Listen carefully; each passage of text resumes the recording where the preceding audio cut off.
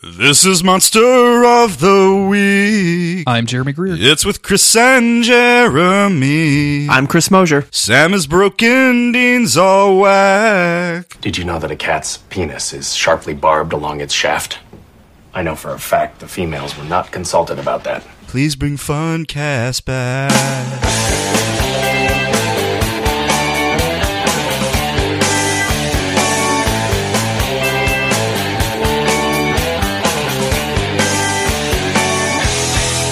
And this is Monster of the Week, the creepy but necessary podcast where Chris and I are covering every single episode of the TV show Supernatural. And we are back. We are closing in on the finale of season 7. And Chris, it's getting interesting. How are you today, man?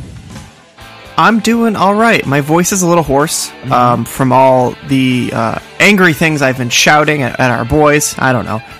But yeah, my voice is a little hoarse, so apologies to the listener. But how you doing, Jeremy? I'm doing very well. My voice is perfect, as always. Honey on a cool summer's day. You know what I'm saying? That's what my voice has been described as in the past. I'm excited to talk about this episode. Before we do that, I want to talk about our lovely people at patreon.com/monster of the week who donate a little bit of money every single month to get a whole host of benefits. They get access to all of our exclusive podcasts. That's right. We put some podcasts behind a paywall. If you guys want to go check out our Witcher podcast, the second episode of that should have just recently dropped. Me and Chris are going to go through and cover all of the Witcher books slowly but surely, along with the guest. We're actually going to bring a guest on for every episode. Starting with my lovely wife Autumn, so go check that out. And I just want to give a special shout out to Crystal she's one of our newer patrons. So yay, thank you, thanks. And just as a little bit of a tease, because I think this is coming out in June, at the beginning of August. If you're a if you're a patron. I don't know what the proper nomenclature for this is. I don't know how any of this work. If you're a Patreon subscriber, if you're a pledger, yeah, you can say Patreon subscriber or just patron. If you're a patron of the podcast, of the Monster of the Week podcast, we will have something extremely special dropping just for you. So go check that out. Yeah. And definitely you go do that. And thank you, Crystal. Yes, thank you. Chris. Jeremy, what's been happening with our boys? Can you catch us up? Hold on. Do you remember? Hold on. It's been a little while. Don't you tell me that I just lost. Did you write that whole thing? Like you made me stop. I got it. I got it back. I lost it. I got it back. It's back. I found it. The note that I wrote so far, I don't know how it got deleted, but it got deleted. Thankfully, it was under a recently deleted tab. Anyway, without further ado, the road so far. After losing practically everything good in their lives, not for the first time, including Bobby's house, Castiel, their hacker friend Hank, and the Impala, alongside months of fighting monsters, ghosts, cursed shoes, Leviathans, the boys finally seem to have a leg up in their fight against the Leviathans.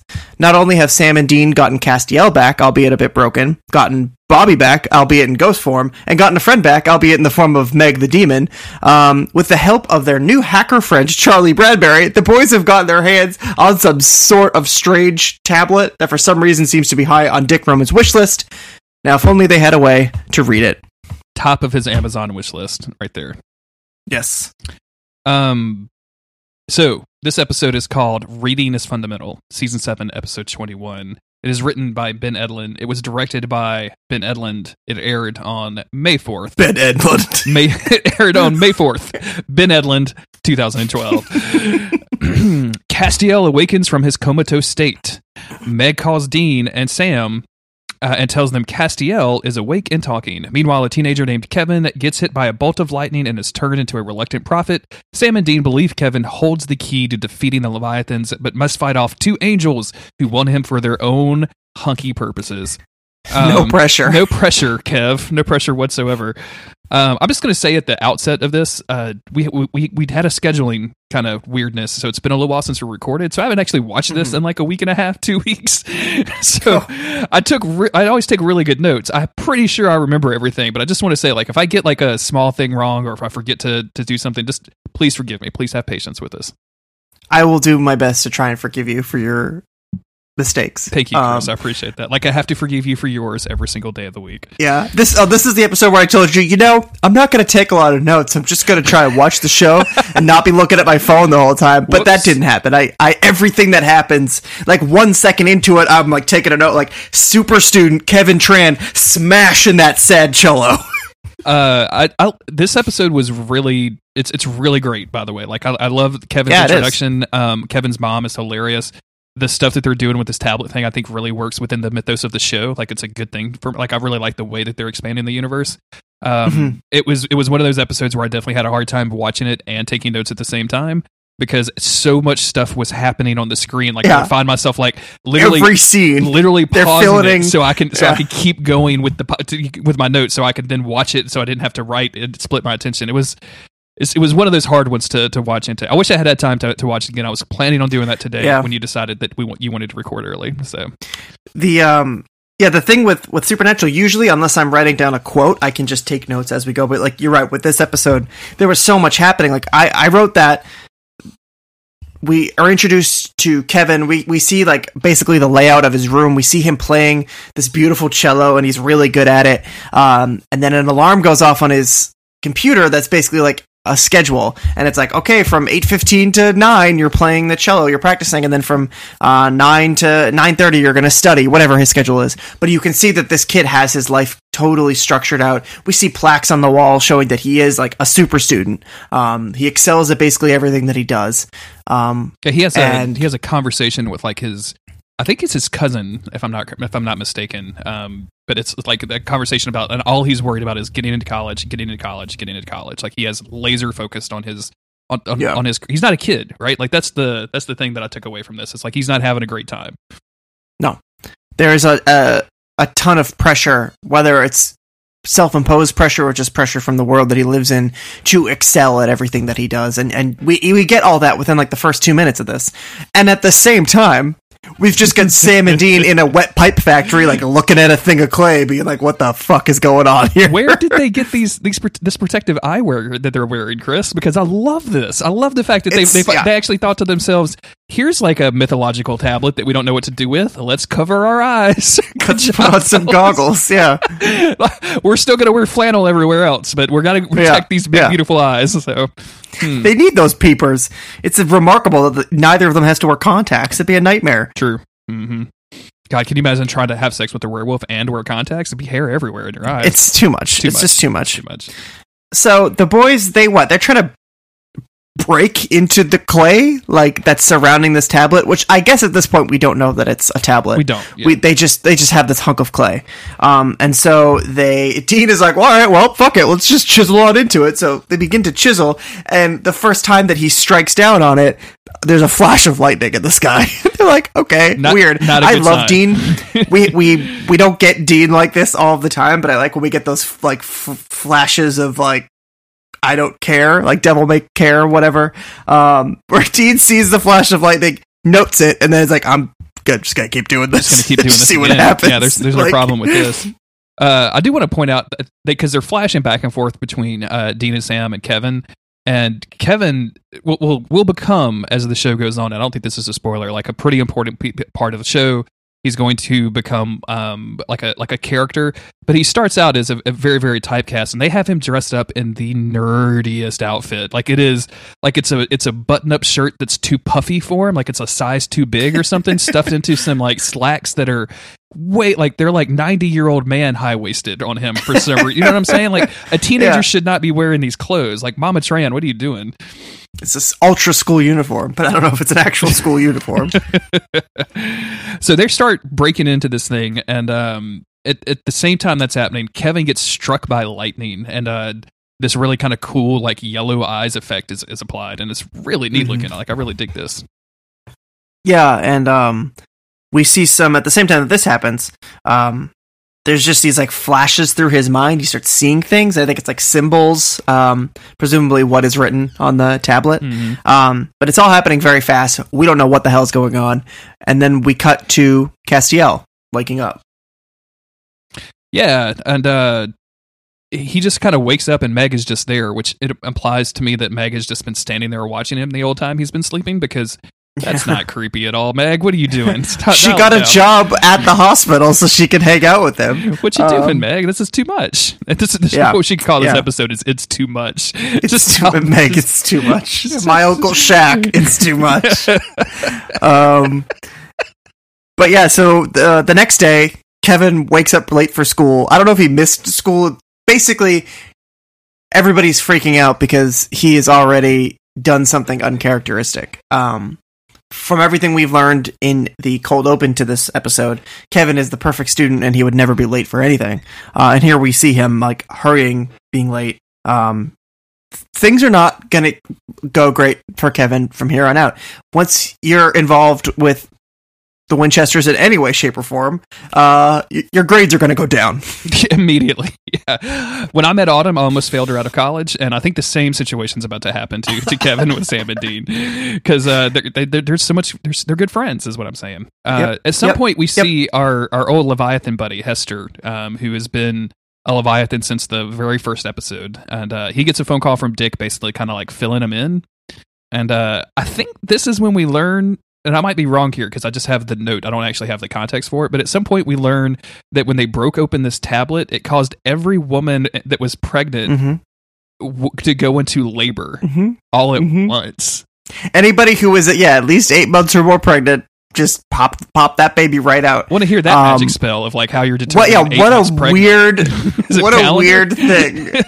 Is it just? It's not like that's just a lot of calculations, is what I'm saying. Right. Back when shit was popping off with the psychic kids, it was like anybody born within like this 6-month window, their house burned down, they had blood dripped in their mouth. It's like, were they trying to bring that back in some way? Like, hey, remember when there was like the crazy birth shit? In 15 years when this show is still on, we can loop back to that time where they broke open the tablet and all those babies were born and now they have psychic baby children. This is very strange, Chris. This is very strange. Very strange. It's a weird. It's baby children is something I just said. You did. I was going to let that slide, but I'm glad you called it out. It's weird because it's one of those like world building things that Supernatural does sometimes, where they just say a thing off to the side, and like the more you think, like it's supposed to be like, oh yeah, like. I'm trying to think of the one where Dean was like, "Oh, do you remember all of the tidal waves along the East Coast?" Like, we're supposed to believe like that there were probably like hundreds of thousands of casualties on the East Coast from tidal waves during the apocalypse, but we never show it. And now a bunch of like every woman in the country just went into labor at the same time, and like maybe the world, like that's. But it's fine. It's fine. Chris, it's too much. It's too much. Just imagine the inconvenience and the child death because of this, because of the Winchesters. That blood's on their hands. Absolutely. Somebody was driving a car and went into labor. I guarantee it. Yeah. Not okay. Not okay. Dean and Sam are going to Rufus's cabin. Is this the first time that we've heard this called Rufus's cabin before? Man, I don't know. I was so confused as to where they were. But they go back to like that old cabin where Bobby and Dean were watching that like telenovela, and we had our whole Marimar thing. Like they went back to the same cabin. I just didn't know it was Rufus's. That's pretty weird. Yeah. Who knows? They get a call from Meg. Yep. Finally. Telling them the Castiel is awake. She's giving them all sorts of sass, and she's like, just get your asses over here and please come look at your boyfriend, Dean, because we need to sort the situation out. And she also tells him that he woke up at 8 p.m., which was the same time that they broke open the tablet. So this, obviously, this thing had repercussions throughout the world, not just within the pregnant lady community, not just with the potential moms. Right. This is with all of their friends, too. Not just in the maternity ward, no. It was bigger than that. Starting in the ward and going to the outside. Yeah, I don't know why I thought that did that in a weird voice. Kevin is driving around, and I think he's talking to his cousin or something, and is basically saying, "Man, I thought it was his girlfriend, so you calling it his cousin's different take for sure." Really? Nobody know. I don't know what kind of relationship they have. Maybe they're just friends. Let's just call them friends. Sure. Yeah, they're companions. That sounds weird. Yeah. They're just. So he calls his friend and is basically like telling her like a bunch of crazy shit, like he's the chosen one and that he doesn't know like that he slept through all this stuff. Like he's just kind of frazzled, basically. Yeah, because he's been having these like flashes of the tablet, and he says he's chosen. It's my birthright. But when he's saying it, he's not really saying it in his voice. he doesn't know what's happening to him, but he's apparently been, like, disappeared. That's when he gets the call. He's not just like, hey, I missed school. He's like, hey, I stole my mom's car and I don't know where I'm driving to right now, but I'm fleeing currently. Yeah. He's being called, and then I believe is how he justifies. So it's like, I gotta go. Yeah. So there's chaos going on in this kid's life. Meanwhile, Sam and Dean finally get back to the hospital where Castiel is. Castiel turns around to greet them, and we get a very, very serious hello from him. And I'm like, oh shit, Castiel's back. He's in full angel form. He's probably not even like half human Cass anymore, who knows his buddies. He's gonna be put back together the way that he first was before everything. No, that's not true. He then sticks out his finger and says, pull my finger. Chris, this entire scene has some of the funniest and most awkward moments in Supernatural that I think we've seen so far. The pull my finger gag is hilarious because it just throws Dean for a loop. He's like, are you serious? Like, because you kind of feel like, as you mentioned, you feel like Castiel is back in full force. Like, he's back to his, like, hello, Dean kind of voice, versus like what he usually is, or what he had become with those dudes. And he's definitely not the same guy that they saw him as last, right? Like, he's not, I don't want to say crazy, but he's not like weirdly possessed by Satan. Right. The pull my finger gag. I'm sorry. They pull his I get finger. distracted by it every time. And instead of like farting, all the lights in the room explode. And they're like, okay, we'll just fix that. No worries. But he remembers that he's an angel. Mm-hmm. All of that has come back to him, but he is still highly unstable. What he pulled out of Sam has really rocked him. But he's just like, I don't remember how it comes up in conversation. But he's like, it doesn't come up in conversation. No, he says to them, he's like, oh, of course, I knew it was you guys who caused all this shit to just happen. But it's cool. Like, I love you guys. No big deal. Gives him a big hug. He's like, of course, if like children are being struck by lightning, every woman on earth is going into labor, and I've woken up again as an angel. Of course, it was you two idiots. Of course it was. He says that he heard a ping that like pierced him through. Mm-hmm. And he immediately recognizes the tablet because, of course, the boys brought this incredibly valuable object on a field trip to a mental hospital because that's what they do.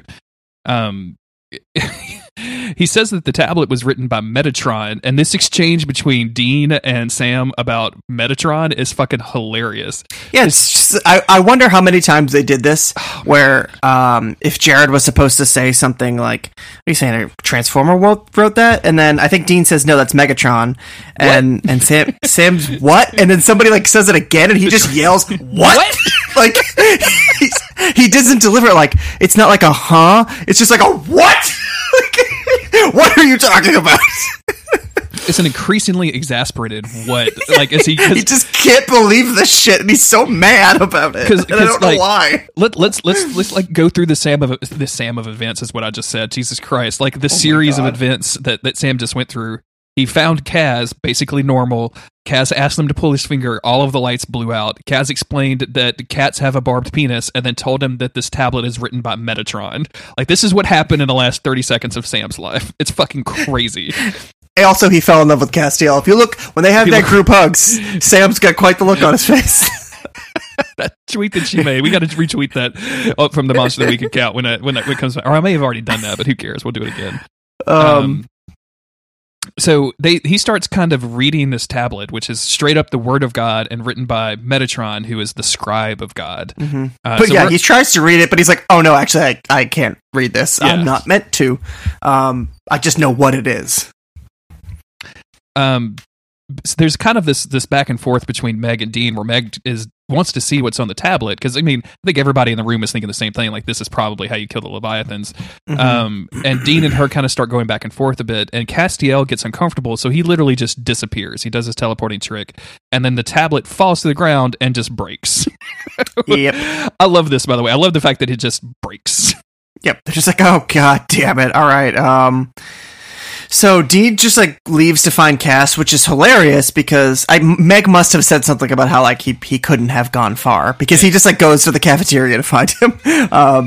Like, good thing he didn't just like zap over to Jerusalem or something. Exactly. But yeah, Dean goes to find Cass, and Sam picks up the tablet. But he leaves it behind to run after Meg because they're having an argument or something. Yeah, Meg is basically saying like, "Hey, I've been here hanging out with Castiel. You two dudes have been doing whatever you've been doing, so I'm going to take him and leave. Like, I'm getting the hell out of here with my friends."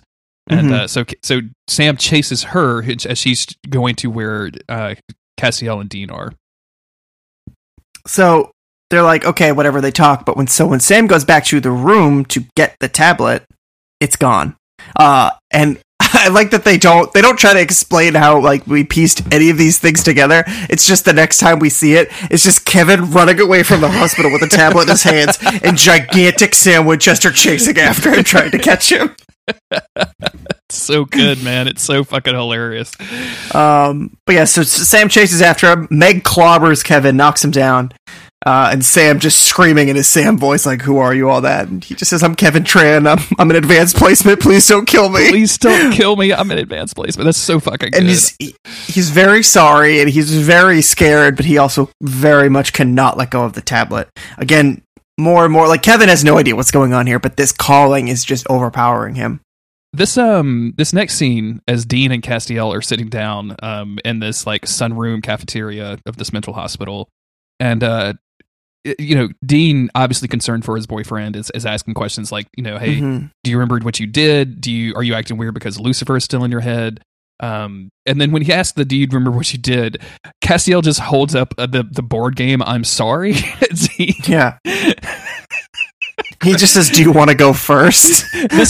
This gag fucking slays me because it works on like 18 million different levels, and we are going to spend the next 4 hours explaining it. Reason number 127. It's funny that, like, but the first thing, I don't know, it's Castiel is not really like putting Dean on trial here, but basically Dean is kind of pushing to say like, "Hey, do you know what you did wrong?" And he says, "Sorry," but then he also says, "Do you want to go first?" Meaning like, Dean, you want to talk about all the shit that you've done wrong to me in all of this as well? I don't know. Things are very complicated. Yeah, this is very good. And I think that's probably like the most recognizable gif from this, besides "I'm in advanced placement, I'm Kevin Tron," is literally him holding up the "I'm sorry" thing, because it's just perfect and it works in a lot of different ways. Yeah. Sam is asking Kevin more questions, and Kevin realizes he can just fuse this tablet back together. So that's pretty good. That's a good thing that he can do. It's a solid move right there. He magically puts it back together. Oh man, Dean and Castiel are just having, like, because it keeps cutting back to them having conversations. I ascertained very little out of this, other than that Destiel was canon, and it's like, it's literally they're just having an emotional conversation where Dean is just mad at his boyfriend, and because like you can be mad at your significant other in a way that you can't be mad at somebody else. Like, I'm pissed at you, and we need to talk about this, but like, I also love you, and like, we're in it together, so like, it is what it is.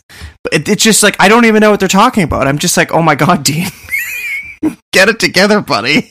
Cass goes on this long spiel about like, "Oh, I was actually rooting for the Neanderthals to involve instead of you guys. Like, I was kind of, but you guys were really nice, and this ended up working out better, I think."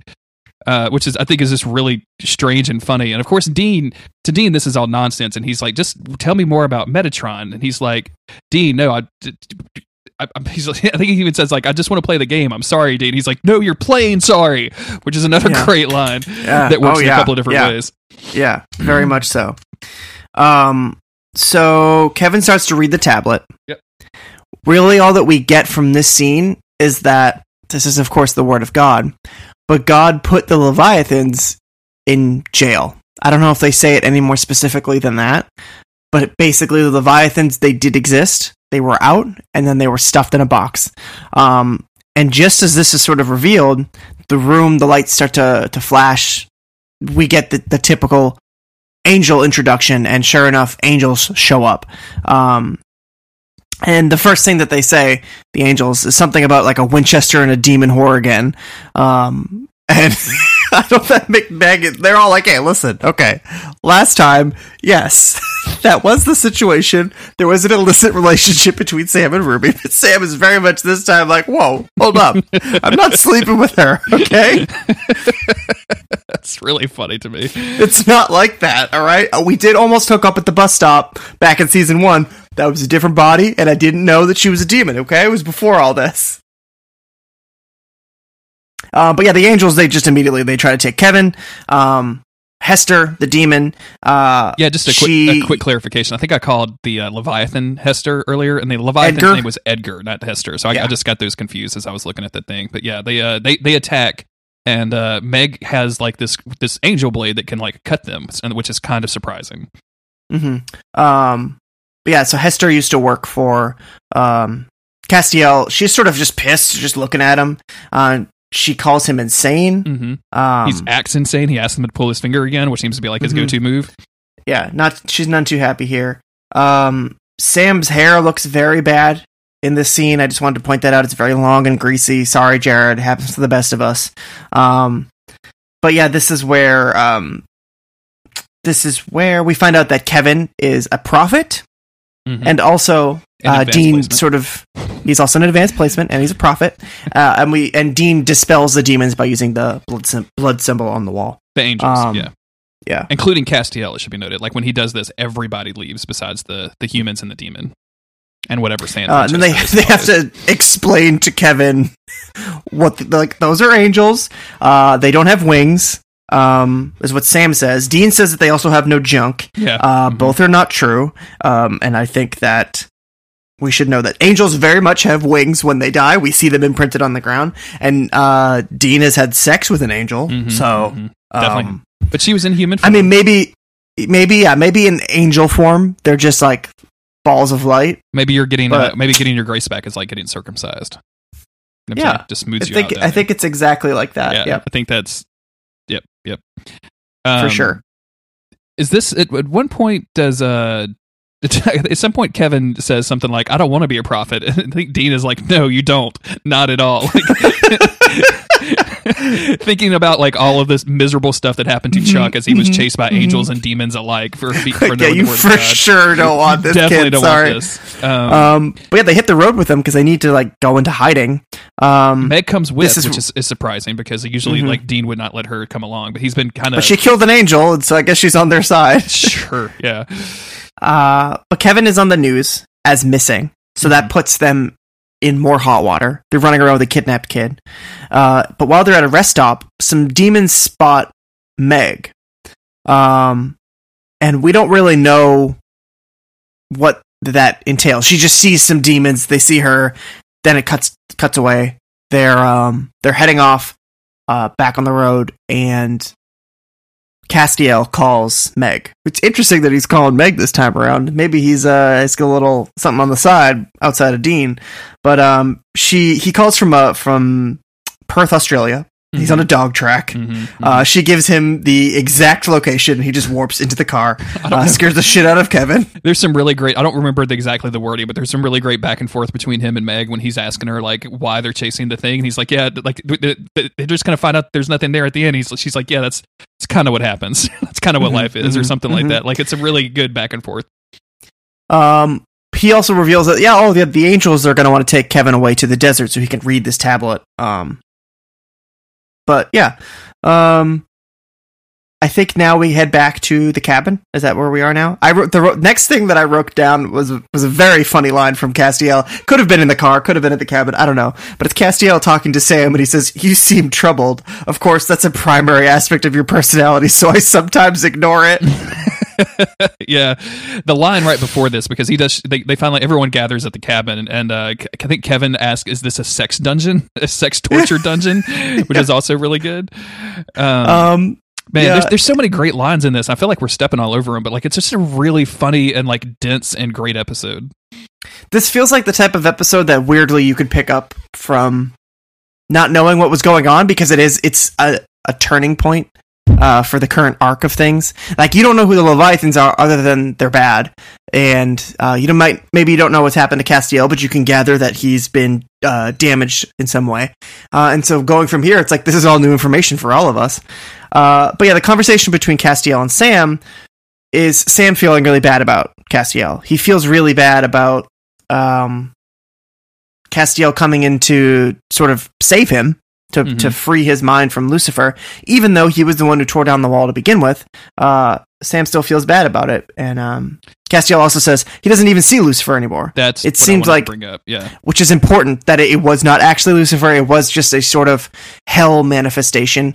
We can just call it hell magic in his brain, I guess. It's probably the simplest way to define it. Yeah, and the lingering effects of Lucifer sort of went into Castiel because it was at the forefront of Sam's mind in his own psychic torture, but it just faded away because that's not Castiel's experience.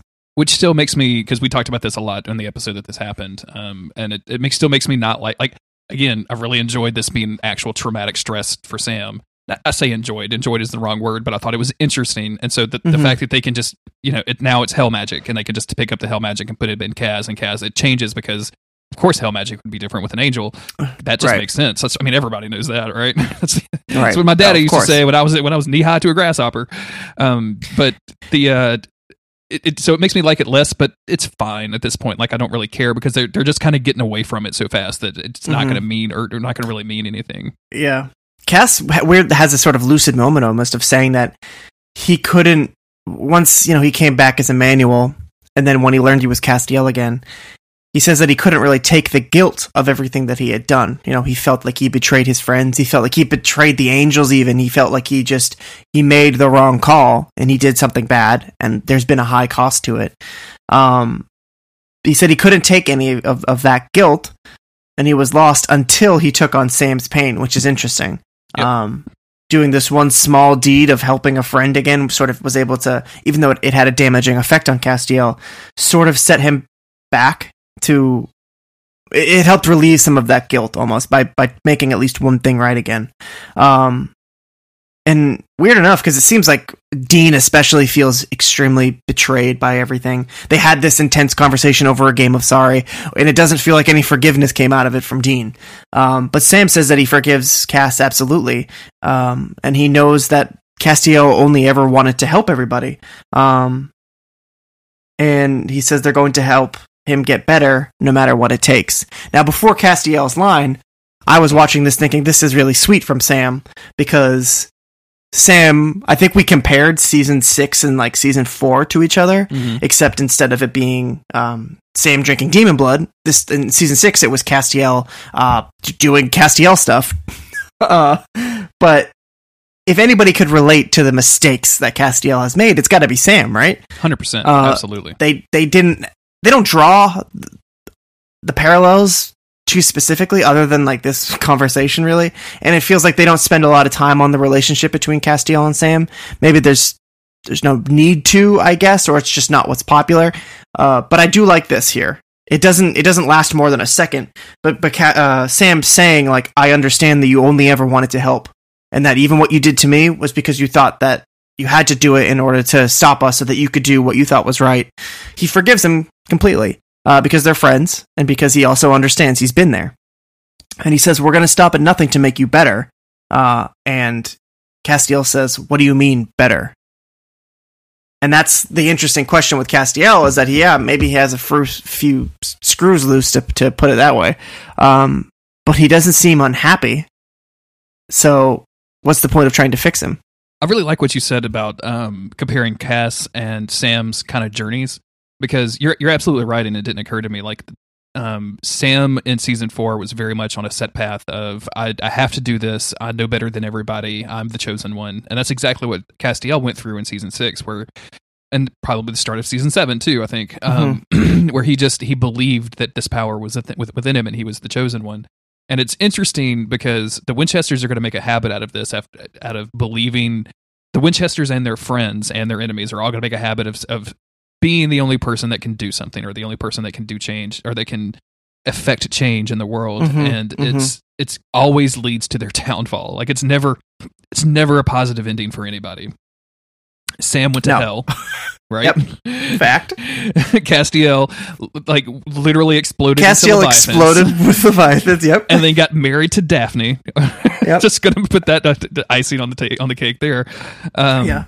So, like, it's interesting that they spent time on this conversation, because you and I have commented before that Sam and Kaz don't really interact a whole lot, and it's way more Dean and Kaz for obvious reasons, I think. But they the times that they do, I think it's pretty important that they go through that process. So it's a really interesting observation. I want to give you some props for that.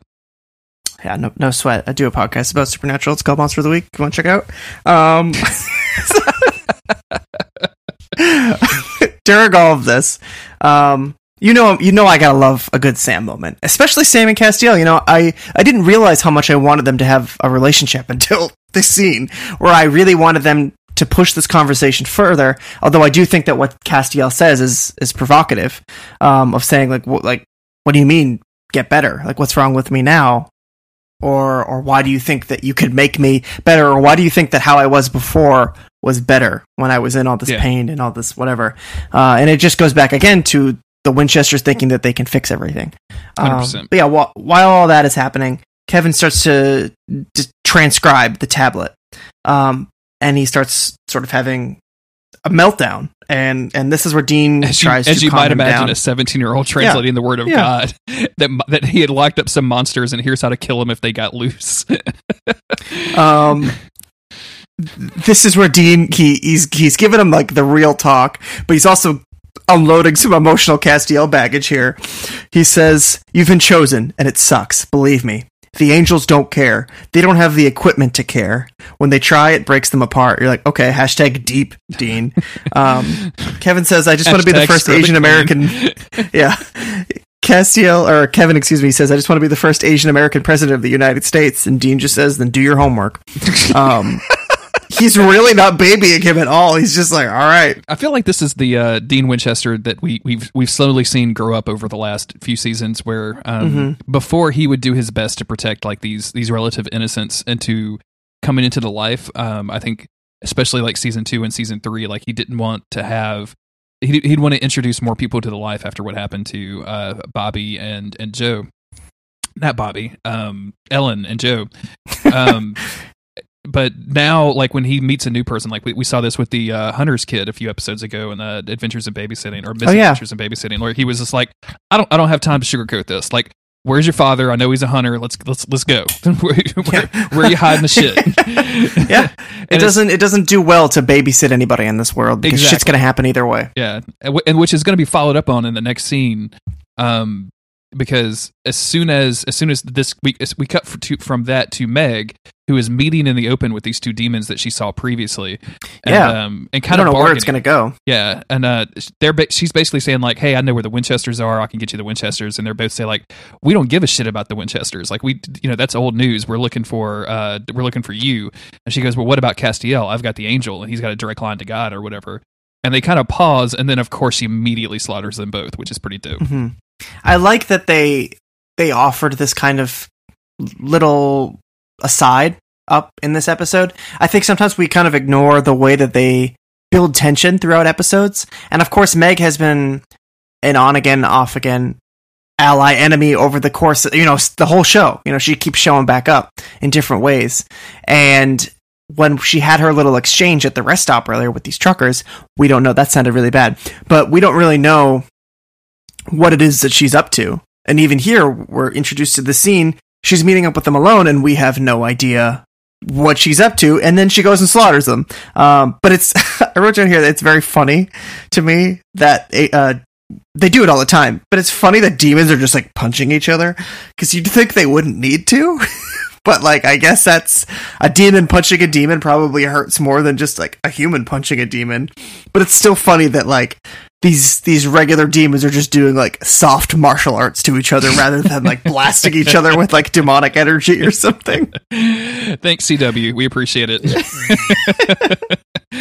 That's always, and I may have said this on the podcast before, or maybe it was Days of Future Cast, which is a little bit more apropos, but watching The Flash on CW is always really funny because, The Flash is the fastest man alive, and they often show you how to do that by slowing everything down.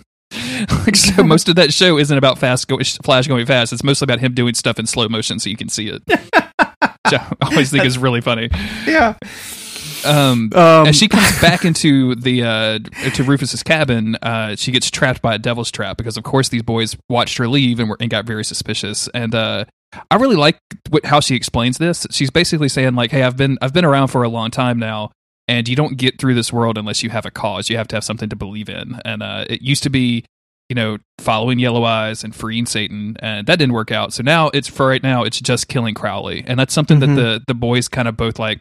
Okay, cool. Yeah, I'm with that. Yeah, let's do that. And so just let her out. Like I like. She says, find a cause and serve it. These things shift over time. We learn, we grow, and she says she wants to take down Crowley. She says that he's the real problem, which I found fascinating because I know how a lot of things play out in Supernatural, but I don't remember huge chunks of it past where we are now. So her saying that, I was like, oh shit. Like, what is she saying about Crowley to insinuate that he's more of a threat than Dick Roman? Because the last time that we saw Crowley, correct me if I'm wrong, was him showing up in Dick Roman's limo with like a box of donuts or whatever and just saying like, hey, maybe let's work together. And Dick Roman says, get out of my sight. And Crowley's like, okay. And he zaps out of there. But we don't know what the hell he has been up to this whole time. We've seen other than he was seeming, he went and he saw the boys. Yeah. And he said that he would keep demons off their asses for a while. But now, because the boys haven't made any progress. Yeah. But like, what has he been up to? It's interesting. I like this a lot too because it kind of feels like they're seeding a villain for season 8. Mm-hmm. Like you kind of feel like they're not going to come to a conclusion with this Crowley bullshit because we still have to deal with the Leviathans. But already setting up stuff with stuff that happens in the next season, I think is a really good idea because it gives you the idea like, hey, there's a whole lot of shit we got to deal with, and we have to deal with it one by one because we can't do it all at once. Yeah. And just to point out that Castiel, he believes Meg when she says, this is what I was doing. Before she even says all that shit. Says, like, no, she's telling the truth about what she was doing. Castiel reveals that, hey, it's cool of you to go and kill those demons, but you killing them just put a target on your back for the angels to find. Yeah. And, like, sure enough, the 2 angels seconds, just, like, kick the fucking door in. Literally 2 seconds later. Guess we've burned this location, by the way. Like, you guys couldn't find a cheap hotel that wasn't Rufus's cabin in the woods. Yeah. So the angels burst in, they grab Kevin, and they proceed to just yell at Castiel a lot. I think the most important quote out of all of this, and if you've written more down, please read it, but the one that I wrote down was, when Castiel first laid a hand on you, he was lost, referring to Dean, and I just... Like, that has to be that one right for the Destiel shippers, right? Like, that has to be immediately. So much of this episode. Oh, yeah. It's really good. And, like, this is effective because Castiel's kind of not putting up a fight here. And she just starts, like, beating the shit out of him. Yeah, Dean says that they're just, like, they're actually here trying to help. But she says... She says no. She blames Dean for corrupting Cass, and then she starts beating the ever-living crap out of him. But before anybody can lift a finger, Meg pops in and kills her. Just takes Hester down. And her reaction is just, "What? Someone had to." She's still very much the demon in the room. 100%. Yeah. I'm just trying to remember how this finishes out now. So Meg saves the day. Castiel talks to the other dude and explains like, hey, I'm not part of this whole thing or whatever, I think. Yeah, so the angels bring Kevin back home. They're like, okay, we'll watch over him from there. We're not going to take him off to the desert. We're not going to try and do things Hester's way, I guess. So they bring Kevin back home, and we think everything is going to be okay. Let's see. But before we see much more of that, back with the Winchesters, Meg is gone. They have Kevin's notes about what he's translated so far, and what we learn is that the Leviathans cannot be slain, but by a bone of a righteous mortal washed in the 3 bloods of the fallen.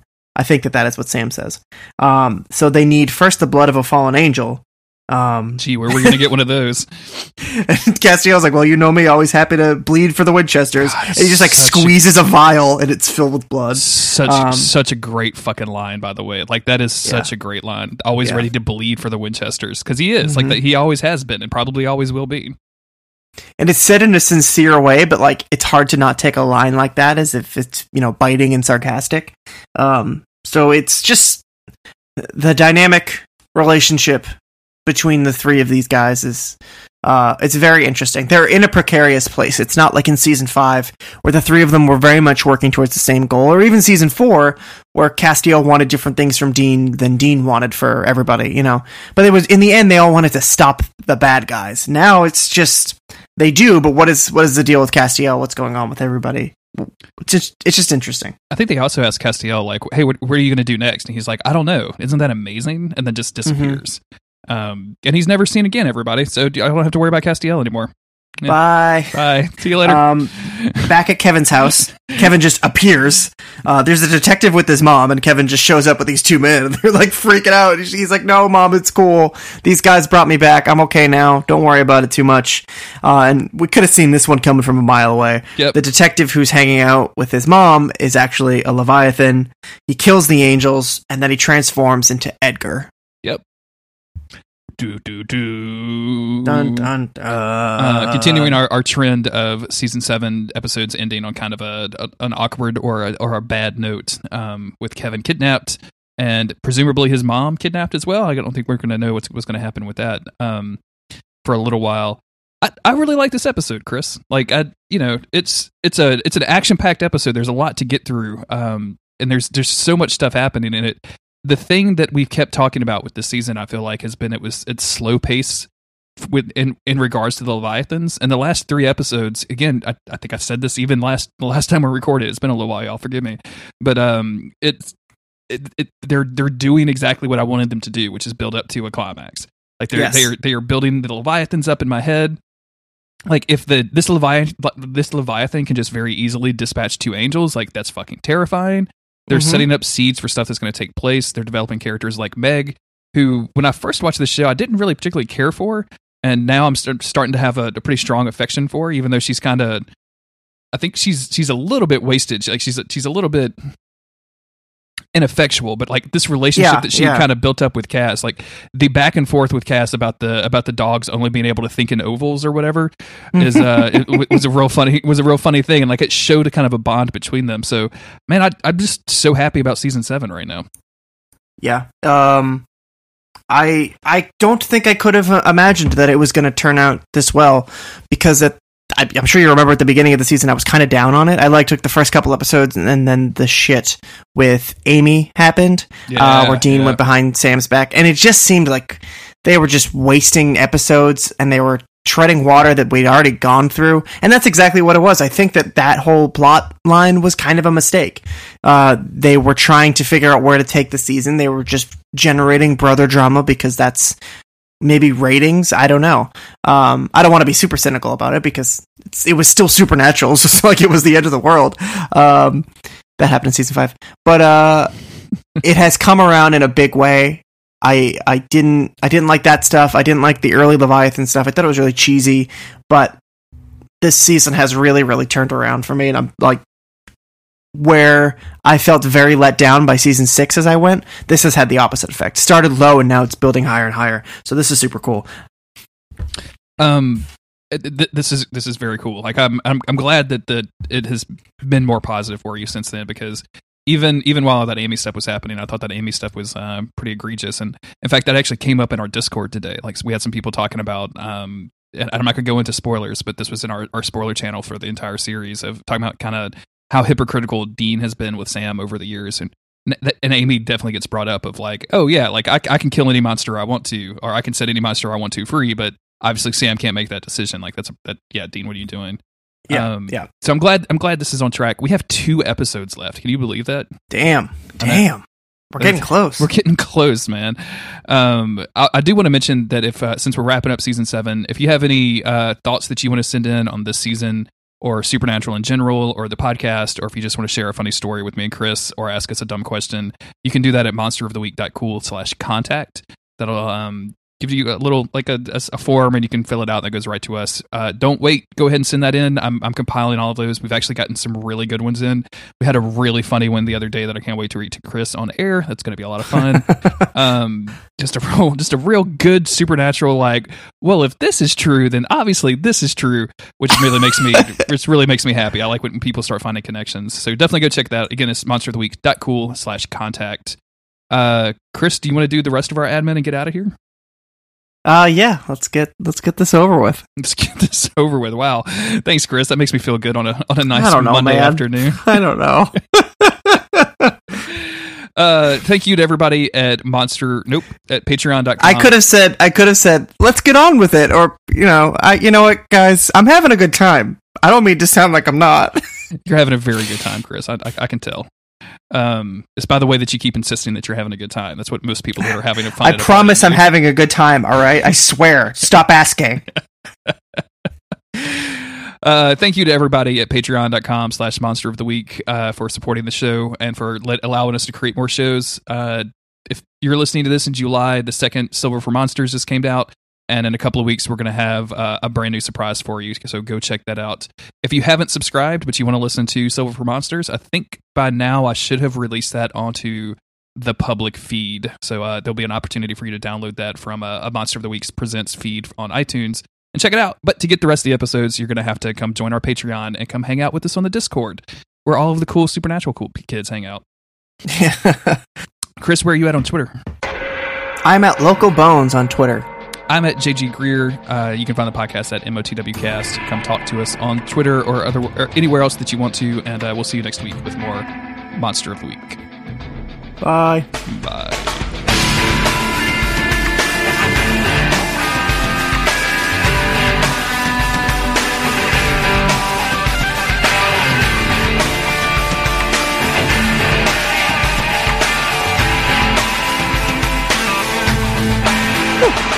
Just good luck editing out the 45-minute break we took in the middle. Sure, yeah, that's fine. That'll be okay.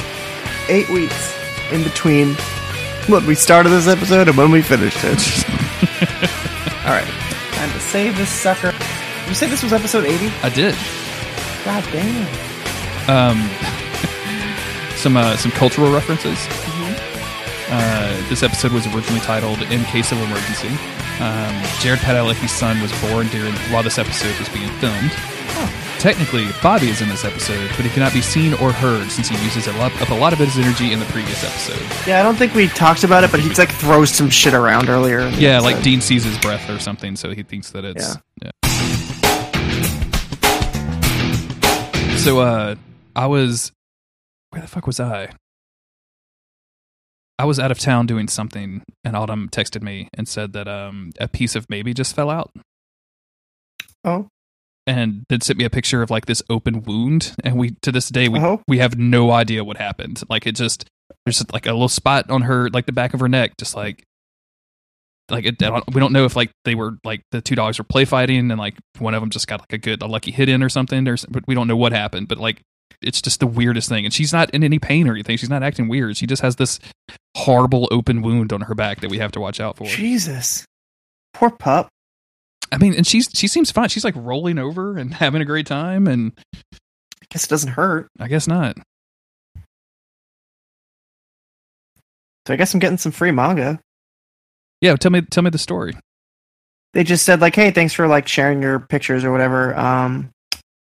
Would you wondering if you'd be interested in helping us with our new Shonen Jump series, Kimetsu no Yaiba. I've seen the art for this before, but I don't really know anything about it. They said, we'd love to send you a copy in exchange for a picture of the book. Let me know if you're interested." And I was like, fuck yeah, I'm interested. Free shit to just take a picture of manga, which I do for free all the time. I didn't say it like that. I just said, yes, I'm interested. That sounds great. Chris, you're an influencer now. Mm-hmm.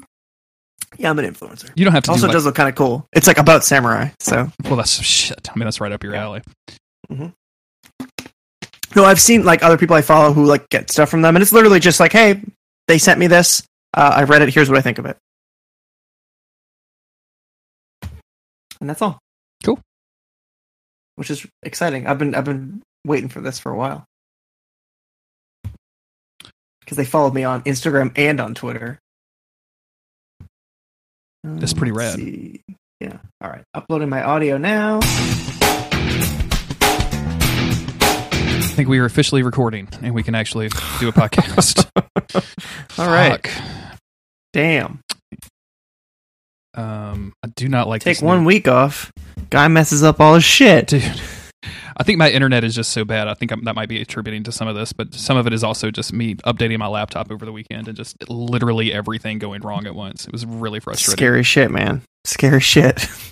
My father-in-law is a really nice dude, and he bought me a new hard drive for my laptop, a new internal drive.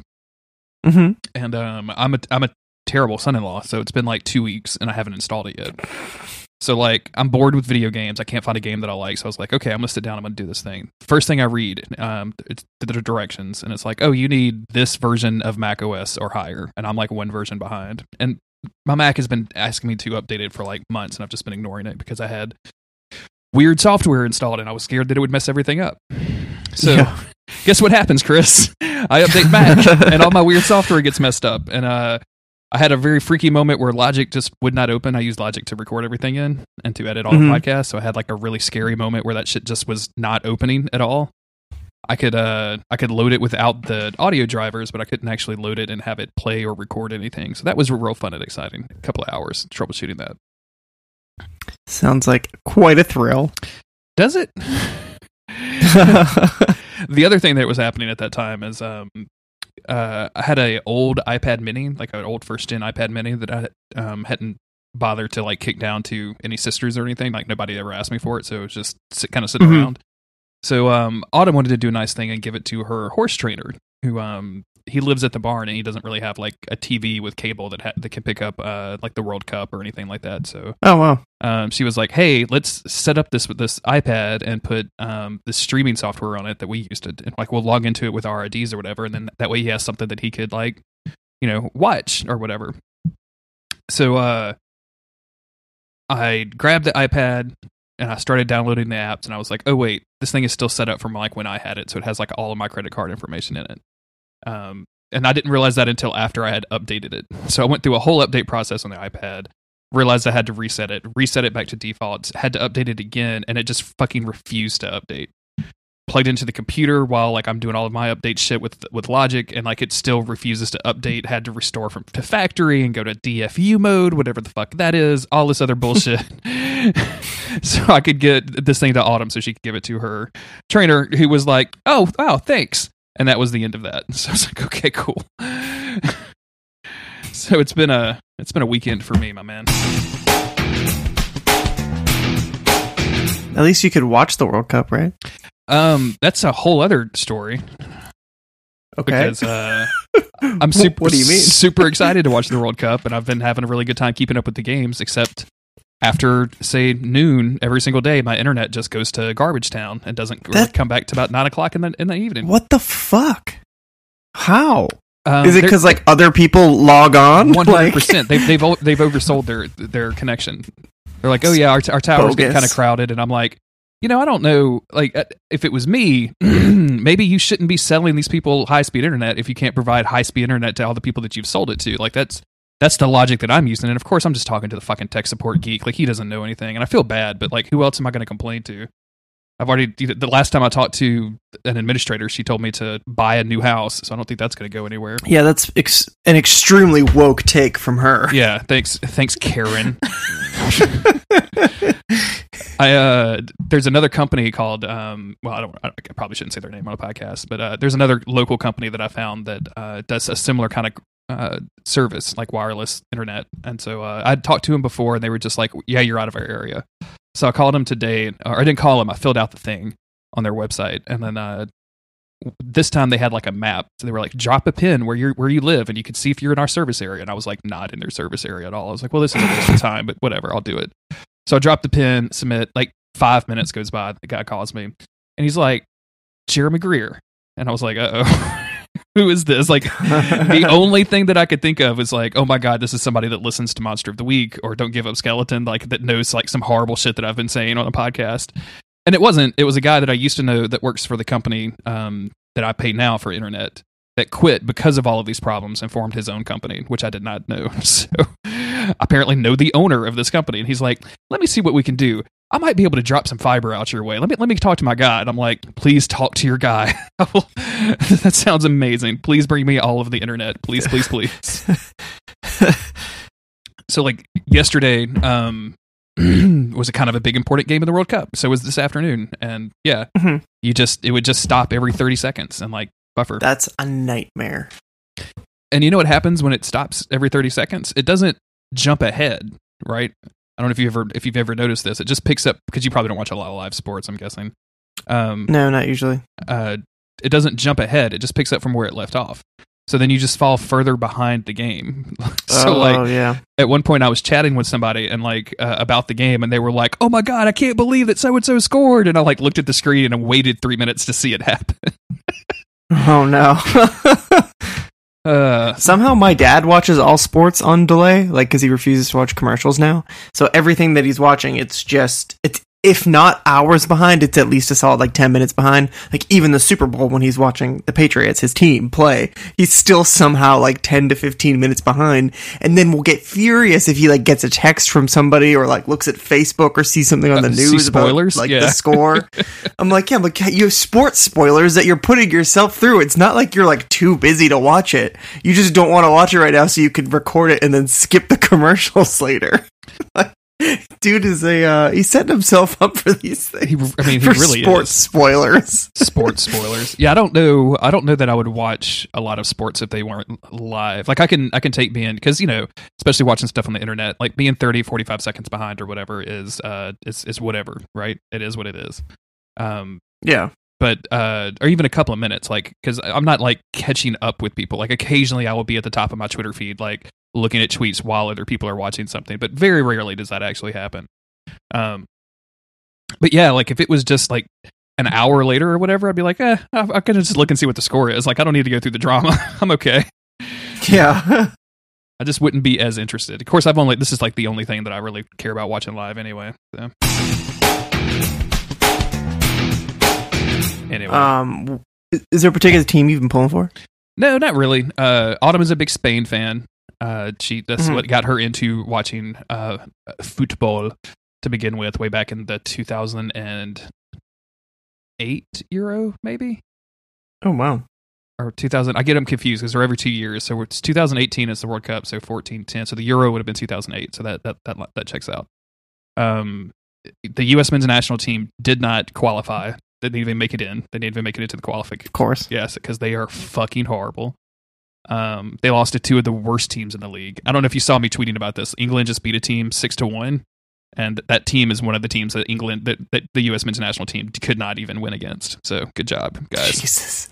Did you see that tweet going around about the interview with Pele? Yeah, I saw that. Something do you think that your the 1970 team could beat whatever current team? And he was yeah, well, what would be the score 1-0? He's there wouldn't be a bigger margin for it. We're no, well, we're all over 75. So I just love his literal interpretation of that question. I don't know Pele, but it feels like he just took it that way. Yeah, us as old men, yes, we could still win. 100%. That's a what is that movie that's coming out where a famous basketball player pretends to be somebody's uncle or something? I feel like it's one of those. Except it's real. I've never heard of that movie, but that extremely sounds like the premise for a movie. I saw a trailer for it when I went to watch whatever last big Marvel movie or something, and I was I turned to Autumn and was what the fuck is this? My Uncle Shaq. This feels like a Saturday Night Live skit. This feels like Wayne's World that got blown up into an hour and a half or something. I want to say it's My Uncle Mike. Now I've got to go look it up. It's real dumb. Oh no, this brought me to a whole other location. My Uncle Mike. Ooh. By Foster and Allen. YouTube. Let's go ahead and click this. Oh no. Let me just spot this over to you real quick. I hope that's not coming on the mic. I can't hear anything now. Did you send it to me? Yeah, I texted it to you. Oh, okay. Oh, yeah, there it is. Okay. Oh, I'm sending this to Richard immediately. A single word as the cycle bell would ring, he'd go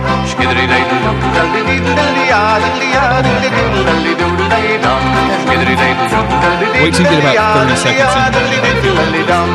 Sometimes when he'd be lonely, then he'd often. I'm just going to turn that off for a little while. I can't handle any more of that. This dude's surfing in the back of his carriage. I'm probably committing some sort of sin there, but it just sounds so dumb.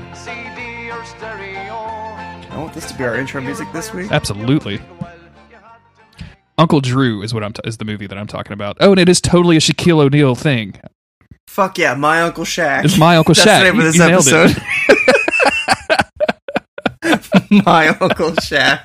I can't believe that I didn't even know it was Shaq, man. That's hilarious. That was just a guess. Yeah.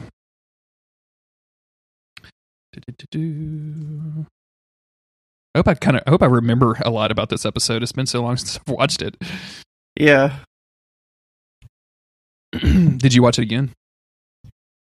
I did not. How are you, Christopher? I'm pretty good. I'm trying to finish up writing the I knew you were getting distracted about something. I didn't think that it was Foster and Wallace, My Uncle Mike. I'm writing the last sentence now, so. I counted today and I have 6 episodes of Don't Give Up Skeleton to record or to edit.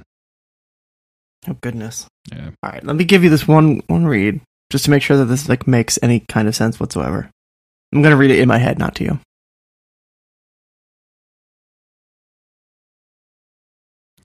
Hello everyone and welcome to ASMRJ. Oh wait, you're still on the mic. That's not how this works. Yeah, I'm right here.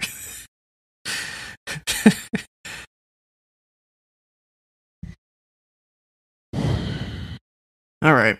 That's what I get for trying to do this on the podcast. So yeah, we're good to go. Oh no, it's okay. Good to go with that. Anyway, how am I? I'm great. Thanks for asking me several minutes ago. I'll just edit all of that out into an excruciatingly long silence. Yeah. Just make it just put crickets in 100% longer than it actually was. I'll throw some thunder in there. I'll do some really good Foley work. That'll be what we do. Oh yeah. Yeah, man, it's been a while since we've spoken. It's been a couple of weeks. Mm-hmm. I'm happy that the wedding is over. We had a good time once we got there, but I wish that stress and anxiety didn't get to me the way that it does, because I couldn't think about anything else for a week, even though it was literally just a long drive to a place I'd never been to, but that's enough to just set my shit off, you know. Sure. I don't even I don't know, I can't explain it. I mean, that's what anxiety is. I can't explain the worry. But I'd just be hanging out, and then suddenly I'd be like, oh shit, Saturday, I have to go do this thing. And I get so in my head about it that it's just, it just distracts me from everything.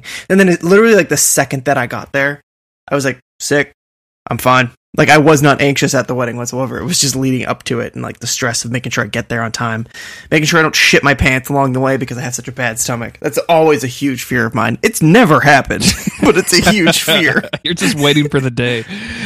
I'm I'm just gonna straight just piss myself. I'm gonna fill my shoes with piss. That's what's gonna happen here. Very gross. That's also never happened. I always do have to find the bathroom the second that I get out of my car, but it's never happened, and I don't know why I'm so worried about it. But I think that's if you have a volatile stomach, that's a thing to worry about. I've been in those situations before of hey, I can't miss this meeting, and my stomach is in a situation, and there's a 25-mile long bridge in between me and there without any exits. So let me stop before this bridge and just just make sure that everything's okay before I get on this weird bridge. Yep. I kept passing rest stops, and the further I was getting from Massachusetts, the sketchier the rest stops started looking, and I was like, should I stop, man? Should I stop? I should have stopped at that clean one. That one had lights outside of it. I should have stopped at that one. Man, it's a toss-up, though. As a dude that spends a lot of time driving around in some really sketchy areas of Louisiana, I have places picked out that I know that are good to go to the bathroom at. I think we've talked about this before of we've talked about making the app, and then someone stole our idea and then did it. So did I tell you it's the last time that I came home from Rhode Island, I saw a rest stop, and on my way there I had felt like I was going to piss myself the whole time. So this time I saw the rest stop and I thought, you know what? I'm not in a rush to get anywhere, but I'll feel so much better about this whole drive if I go hit that place up. This was also when I encountered the Furry Pride sticker, just to put a date on this. Oh, yeah. And so I stopped, and I went in there, and it was funny because it was just the first thing was obviously political stuff. There's a thing that said fuck Trump written on the inside of this porta potty that smelled obviously poop. So it was a sensation or bombardment of the sensations. And then I just look over to the other side, where somebody has drawn a picture of eyes, and it said, "How long have you been asleep?" And I was like, "Whoa." What the fuck? Okay. Where did that come out from? Can you I felt like I was in that Stephen King story, All That You Love Will Be Carried Away, where the guy collects like his book full of graffiti or whatever. I was like, whoa, how long have I been asleep? What's going on? And then I walked back out into the fresh air and I was like, damn, I don't know. Felt like I was in there a long time. I may have been asleep now, but I'm woke. I'm woke now. Did I send you the weird thing that I found at a gas station where the in this house mirror? I don't remember. I don't know if I put this on Twitter or not, but I'm going to text it to you right now so you can grab it. It's a do not send it to work, Chris. That's the wrong Chris. Ooh. Oh, that's right. Ooh. I changed your name in my phone. You changed my name to Brown Bread. I'm Brown Bread right now, Chris. So funny. But yeah, it's a mirror, and it's like in this house. And it's like, we do, but none of it really makes sense the longer it goes. Like, we do faith, we do forgiveness, we do hard work, we do integrity, which I think is spelled wrong. And like, but also like it's weirdly capitalized so that there's like tall lowercase letters or something. Interesting. And then there's one that just says we do family at the bottom, and then right above that is activities, which I guess they were trying to say like we do family activities, but it really just looks like we do family. We do family. We do family. That's what we do around here is family. Yeah, just the syntax really starts to fall apart the further you get into that. Oh yeah, like it's like they ran out of like we have this really great idea for a mirror that's 8 inches tall. Oh wait, you bought an 80-inch tall mirror. Now we have to bluff our way through. We do learning. We do gratitude. We do honesty. We do integrity. We do wholesome. We do learning. Oh, wait, no, it's so. We do learning tells me that you have never done any learning in your lifetime, by the way. I just want to say that out loud. We do learning. We do wholesome activities. And then we do family. Horrible. Horrifying. Horrible. Horrible. We do faith, prayer. We do repentance. We do forgiveness. This sounds like very culty. We do respect, love, compassion. We do love, baby. We do everything Brother Carl tells us. But most of all, we do wholesome. We do women don't speak in this house. We do women don't speak when spoken to. Oh, man. Not to get political, but did you see that fucking article that I put in non-hunk chat today? No, I didn't. What was it? Somebody is publicly accusing Maynard James Keenan of sexually assaulting her when she was 17 years old. Oh, goodness. And it's a whole big long thread. It's like 16 or 17 tweets that are all in a row that are like kind of, graphically describing this thing that happened back in the year 2000 when they were on tour. And like there's already people responded to it with like Reddit posts like, yeah, actually, back in 98, me and my girlfriend went, and the same thing kind of happened. They came up and said they had, just one backstage pass, and did my girlfriend want to go, and like all this other kind of stuff. So just super bummed out about that. That's a shitty situation. Jesus. Yeah. I just hate it for all of these women that have had to like deal with this for so many years. And meantime, like, I'm like, fuck yeah. 10,000 Years is a good song. It seems like, I'm just like looking through stuff right now. It seems like there's a new one like every couple weeks. Yep. I think everybody's really shitty. I think that's our problem, dude. I think that we have built a system that encourages systematic violence and does not encourage any kind of punishment of that, and often questions the victims and the accusers. So, good job, people. Yeah, looking at all the Chris Hardwick stuff was really disheartening because like nobody didn't side with him. Like it was pretty fucked up. It's one of these weird situations because like I didn't particularly I haven't experienced any Chris Hardwick media in a long time. Like I kind of got fed up with that dude a long time ago, so I just stopped listening or whatever. But he was relatively popular. Like he had popular shows and was leading panels and everything, and at the same time doing all of that stuff. And like people leaping to his defense that don't even know him is so gross to me. Like you don't know that guy. Like what the fuck is your problem, man? I get so. Why does it matter for you to defend him? Like he's not your buddy. Yeah. Like, and I don't judge anybody for like being able to forgive things, whether or not they happened to them or they happened to somebody else. But you still can't just like forgiveness and defending are different. That didn't come out right, but you know what I mean? Like, defending somebody for something horrible they did and forgiving them for something horrible they did are very different. Well, the thing is that, and this is something that Autumn said to me a long time ago, like, you can't forgive somebody for something they did to somebody else. Like if you were not that woman, you cannot forgive Chris Hardwick for what he did to her. Like, you don't get that right. True. Like, you don't have that. Versus like defending somebody, which is like, I'm going to go out of my way to, like, I think that you were a liar, so I need to yell at you about that, even though I don't know either one of you personally. I don't know anything. Can you fucking imagine doing that? No, I like, can't. Finding this person, this victim, and just saying, actually, I don't fucking believe you. Like, going out of your way with your time to attack somebody like that is so fucking weird. It's so alien. The brain space you have to be in to do something like that. It's so fucking weird. Like, I don't know what possesses people to do this. Like, I really don't. It's just so fucking alien to me. Yeah. I often wonder about, and like, I'm like this Maynard James Keenan thing brought it up too. Like, I've always had somewhat of a respect for that band because I thought that they were like live to their values and they, fuck labels. We're going to release music whenever we want to. When we have something put out, we're going to put it out. All that other stuff. But boy, like, hearing something about this doesn't make me just lose respect for this dude. It makes me lose respect for everybody that allowed this to happen because like this. Yeah. Everybody had to know about it. Like, it's not like you're going to keep this a secret from the rest of the people. Like, everybody knows you're bringing girls up backstage every single night, man. Like, that's a thing that's happening. It's just really super gross. Like, the Chris Hardwick stuff too. Like, that dude was, I mean, and who knows how they are publicly or whatever, but like, you had to know he was treating his wife wrong. Like, I don't know. You don't want to come in between somebody. Like, it's in one way, it's not your business, but in the other way, like, maybe shouting down these dudes is our business. I don't know. Yeah. I don't know why I'm trying to work this out with you on a microphone. That's probably not the appropriate time. It's okay. Sometimes you just got to do it. It's been on my mind, Chris. It's just been on my mind a lot lately. Yeah, it's hard to get it off your mind for the most part.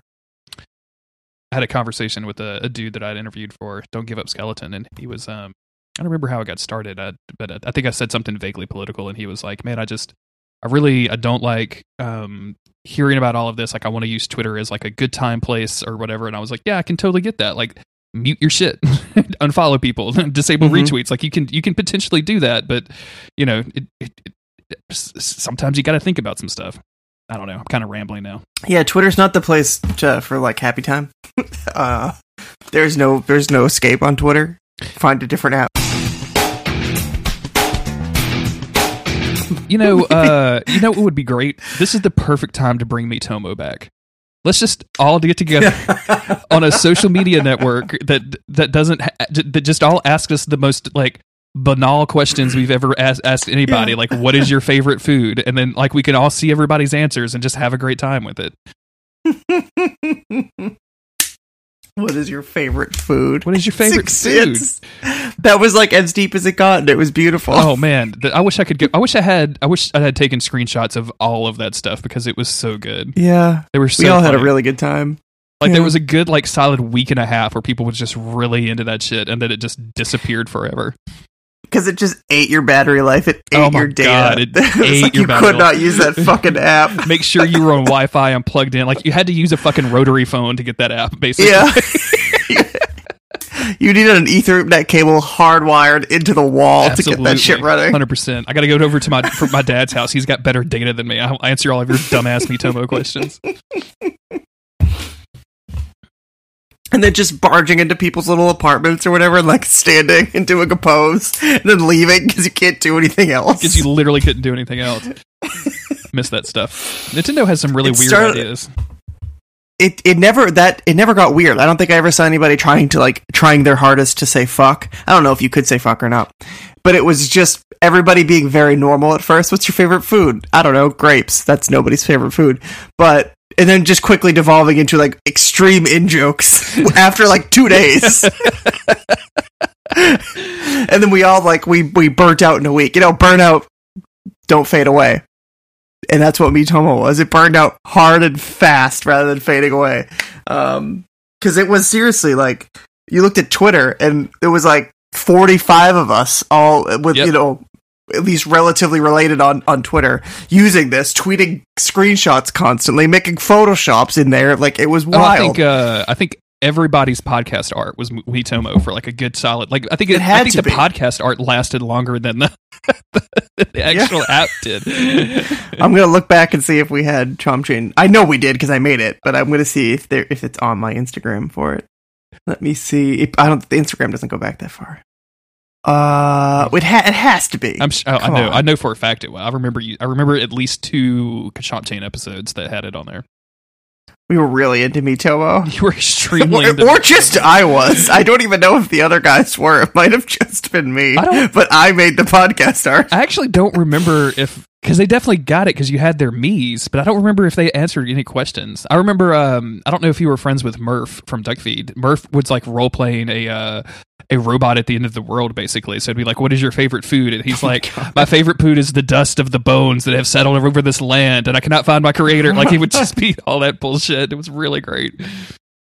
Oh, what a gold mine. I can't believe we're all bad for letting it go. God, CJ just had these like beautiful prose answers to every single question. Everything, yeah. Everything he said. When was the first time you saw a cloud? I remember back in 1962. I don't know how old CJ is. I'm sure he's not that old, but not that old. Are you listening to any of the Twin Humanities coverage? No, I haven't listened to podcasts in quite a long time. That's what happens when you start making them all the time, I think. But they're doing a really good job of like capturing that E3 magic to me, because it's just the 3 of them, and like they're making fun of stuff, right? Like they have problems with stuff, but for the most part, it's just kind of a celebration of every single game that they like, and they kind of talk about it. And usually, no matter what it is, like Patty has said several times, like, this is not for me, but I could tell that it is for you, and I'm glad that you like it. But that's pretty much the extent. So it's been a fun way to just kind of be happy about games for a while. And that's good. He was talking about the Andrew WK performance. I don't remember if you saw this or not. Did you watch this? Yeah, I did. Yeah. I did. It was fucking, like, at the time I thought it was like horrible. Like, what are you subjecting these people to? And I think James from Can of Rents had kind of the same opinion as me. And like Patty was floored. He's like, I couldn't believe that nobody in that audience wasn't dancing around. It was Andrew WK. At least half of them had to like Andrew WK. And I'm like, Patty, I don't know who likes Andrew WK. Is that like a thing? All my friends like him. Really? That's so weird. Yeah. I've never heard anybody talk super about popular this here. Yeah, it's so fucking weird. I knew who he was. I think that's the first time I've ever seen. Oh my god, that's so weird to me, man. Yeah. He's just not a thing. Like, I don't even. It's so strange to me. I don't really listen to him, but like I know him very well. That's so fucking strange, man. Yeah, and CJ, the reason I brought this up, CJ was like, if you're a performer and you have a contract with the audience should pay attention. And as a performer myself, if it's the worst thing to be performing in a club or something where nobody's paying attention to you. And I'm like, CJ, like, I can appreciate that. Like, I've been to performances where nobody gives a shit about who's playing, and I do feel for the artist and try to like pay attention to him or whatever. But at the same time, it's the Bethesda E3 conference. Do we really need Andrew WK to sing about? I don't even remember. They used that song in the trailer. That's why you brought him on. Then they should have made him live perform the song to the trailer as we were watching it, because I didn't care about that at all. I just thought that was a really funny part. It's ridiculous. Dude, can you hear my voice right now? Yeah. How fucked my voice is. It is a little rough. This is ridiculous. You okay? Yeah. I need to go get another water bottle, I think. Yeah. I haven't done a lot of talking. It's because I was puffing on that big old cigar like I thought I was cool. Somebody said, like, hey, have you ever had a cigar before? I was like, no, I actually haven't. Do you want one? I was like, I guess, sure. So I did. And I think it wrecked my throat a little bit. Did you didn't try to inhale, right? Mm-mm. I knew enough to not do that, so it went okay, but I think just enough of the smoke. And I don't know, maybe I just have a cold, but my throat is very raw. So I'm going to go get another water. I'll be right back. Okay, same. Red leather, yellow leather. What are some other warm-ups? Unique New York. He thrust his fist against the post and still insists he sees the ghost. There we go. It's a good one. I was hoping that my voice would loosen up the more that I talked. I feel like it's getting worse. So maybe it will swing back around and not be awful, but we'll see what happens. We can definitely check that out. We'll hope. Oh, Jesus. I'll hold out hope. Give me 1 second. I gotta write a text message. Okay. I'm just going to look at this ornate leather-bound edition of The Hobbit I have sitting here. Ooh, can we get a reading? Can you give me your best Gandalf voice from The Hobbit? No way. Come on, just do a little bit of a Gandalf voice, and I'll just EQ it out and make it to a really good Gandalf voice. What does Gandalf sound like? Can you give me an example? Yes, he kind of sounds like this. An unexpected party. In a hole in the ground there lived a hobbit, not a nasty, dirty, wet hole filled with the ends of worms and an oozy smell, nor yet a dry, bare, sandy hole with nothing in it to sit down on or to eat. It was a hobbit hole, and that means comfort. It had a perfectly round door like a porthole, painted green with a... Imagine if all podcasters did shit like this. Oh my god. Painted green with the shiny yellow brass knob in the exact middle. Immediately, just someone blowing up iTunes podcast headquarters, and just so they can kill all of the podcasts. Chapter 7, Queer Lodgings. The next morning, Bilbo woke up with the early sun in his eyes. He was hungover as fuck. Gandalf, he said. I shouldn't have done all that blow. Don't do this anymore. You're gonna ruin your voice if you do this anymore. And with that, we say goodnight to J.R. Tolkien, the Hobbit.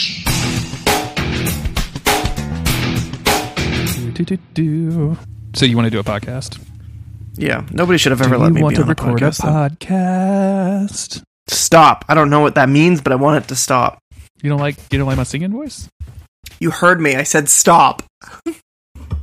Wow. Wow, indeed. Well, hold on. I got to do the Patreon thing too. Hold on. What do you mean? Hold on for one more day. Okay.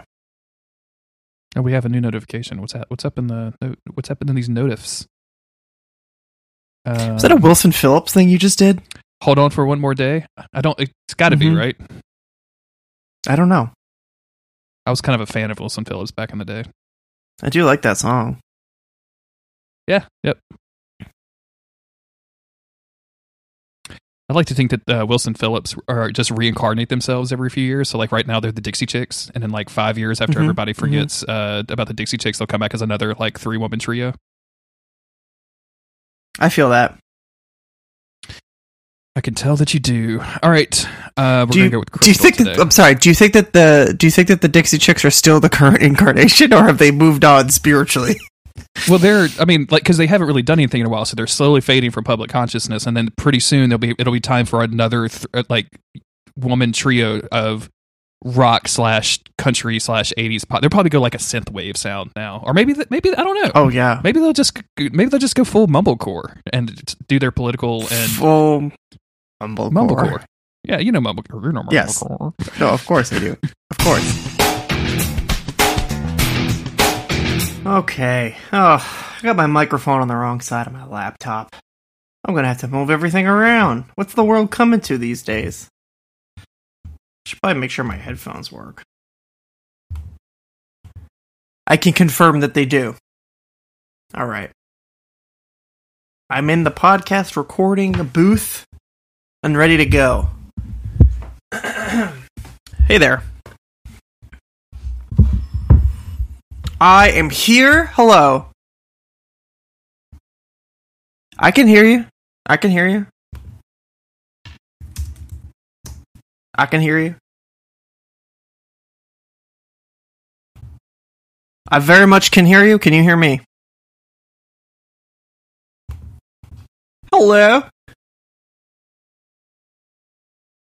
I have tried it. Disconnecting. Logging off. Okay, I have but you muted can hear and unmuted. You can myself. literally hear me now, though. I know not what more I could do. Oh Jesus! And now, maybe now I can definitely hear you. What? What's happening? Yeah. Yeah. I could hear you. I could hear you before too. Oh. I don't know what's happening right now. Are we good? Are we good friends? You fucking phony. Are we breaking up? What's happening? We're friends, all right? You are 100% fake. I just want to say that to you in front of your face. Okay. Sam looked at Dean. Dude, the EMF blew out. You think? Dean said, shaking his hand back and forth. Christ, the energy you'd need for that light up Chicago. Definitely some major mojo here. David had no idea what these two were talking about, but he needed to get them out of here before Mr. Hemingway showed up. Chris, you know this isn't a Monster of the Week, right? We don't do outtakes on this show. I did forget.